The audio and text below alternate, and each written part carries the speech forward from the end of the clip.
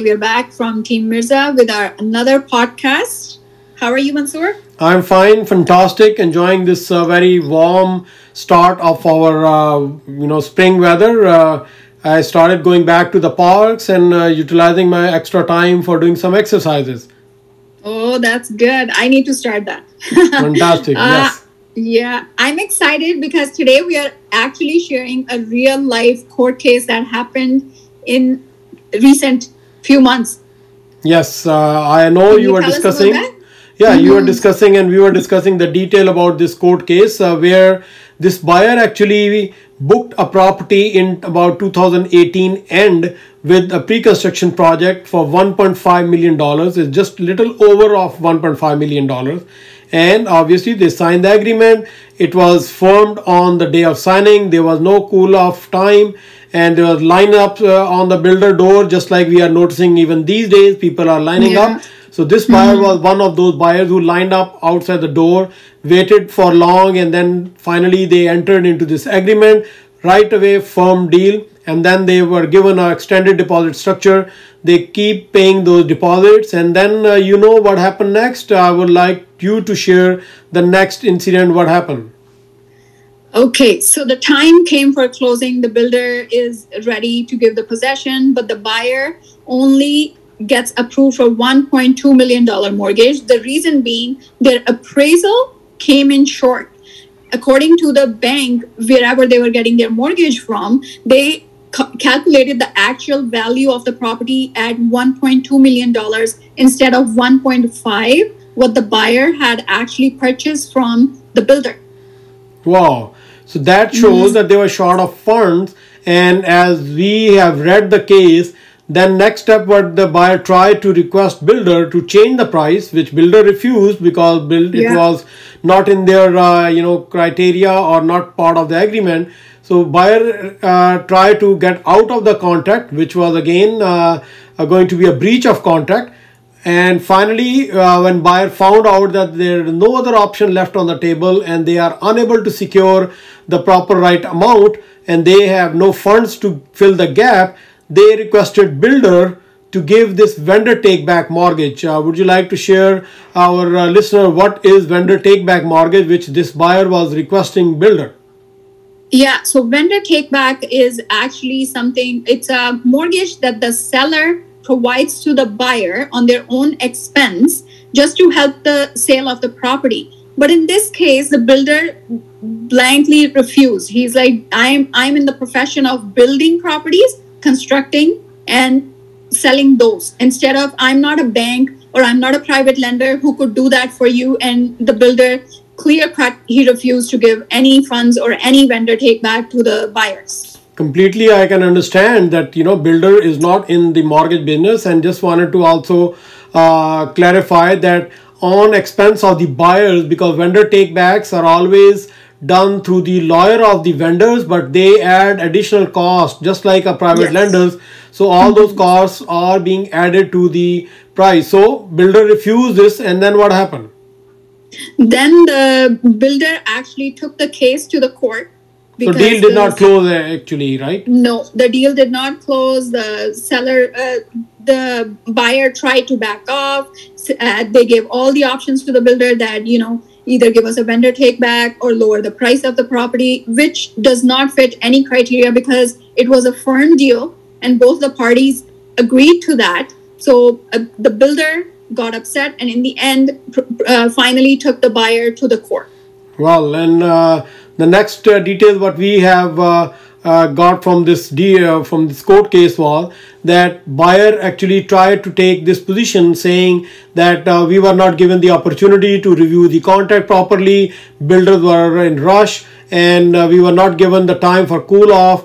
There was no time because builder told us either take it or leave it, and then the other side, the builder was coming back with their positioning, saying that this buyer actually waited in line for about, there were 15 to 20 people in line. They got their appointment booked a couple of days ago. Builder already informed this buyer in their email appointment confirmation saying that this deal is going to be firm on signing, so there is no conditional time. So they were well aware of all the circumstances, and then builder also take the position saying that they were given extended deposit structure and they were fulfilling that deposit structure for almost over a year. So they were well Exactly. aware of the scenario. Then what Yeah, happened? yeah.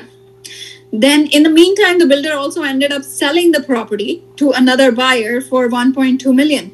And then the buyer came back saying they are thinking that the property value was actually 1.2, and they raised that concern in the court as well. But the court, after looking at everything, listening to the builders, listening to the buyers, in the end gave a very wise decision, which I think, I'm sure actually, a wise decision which suits both the buyer and the builder, that they both entered the contract and it was a legal contract, and both the parties are supposed to fulfill this contract and its conditions at the end of the day.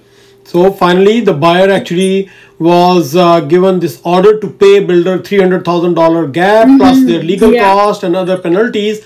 And court has clearly mentioned that this is a clear breach of contract. You had enough time to get ready. You had enough opportunities to raise any concern because you have not mentioned anything during this over a year time when you are giving them those extended deposit structures. So there's no point of blaming them now. It was deal signed and well informed decision was made. So finally the buyer lost this case, and this is a big opportunity for all of us to learn that when you sign a contract with pre-construction, you need to have your representatives to represent you, because if you do not have your representative, you walk into the doors, guess those people sitting in that room who they represent. So Pia, who they represent?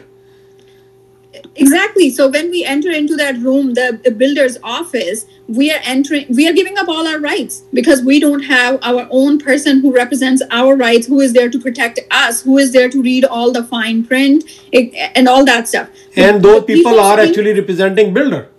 Yeah, though people sitting there are looking at the best interest of the builder. They are not representing you because you are just a customer. You're just another client for them.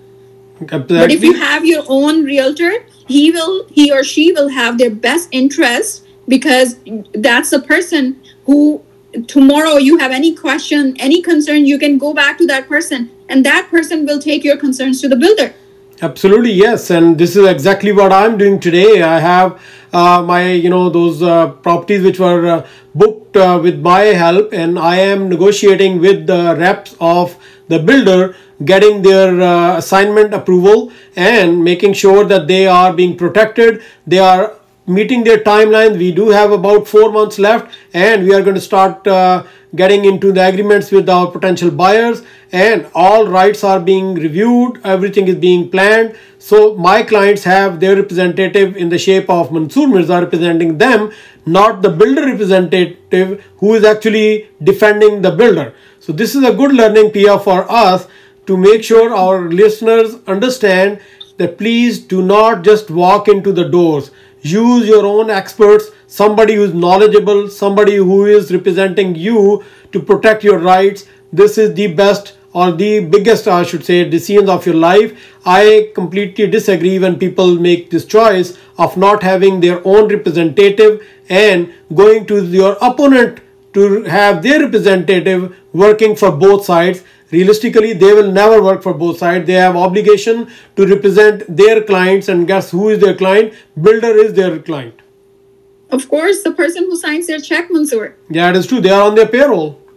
You know what? I would like to add that, you know how we have one lawyer, we have one family doctor. Yes. We have one person we always go to for advice, because we know that one person has our best interest. So why don't we have one realtor? Because this is what I always request.